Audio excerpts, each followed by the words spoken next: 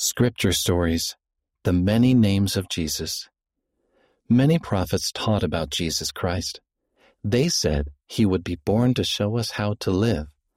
They used many names to teach about him. Sometimes in the Scriptures, Jesus is called Emmanuel. That name means God with us. Jesus is also called the Messiah. Messiah means the Anointed One. Jesus died for us so we can live with God again. Another name for Jesus is the Prince of Peace.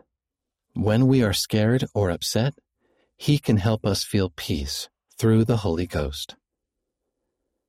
Jesus is our Savior. He saves us from our sins and death. I love Jesus Christ. I can learn about his life and love in the Scriptures. Read by Wes Nelson.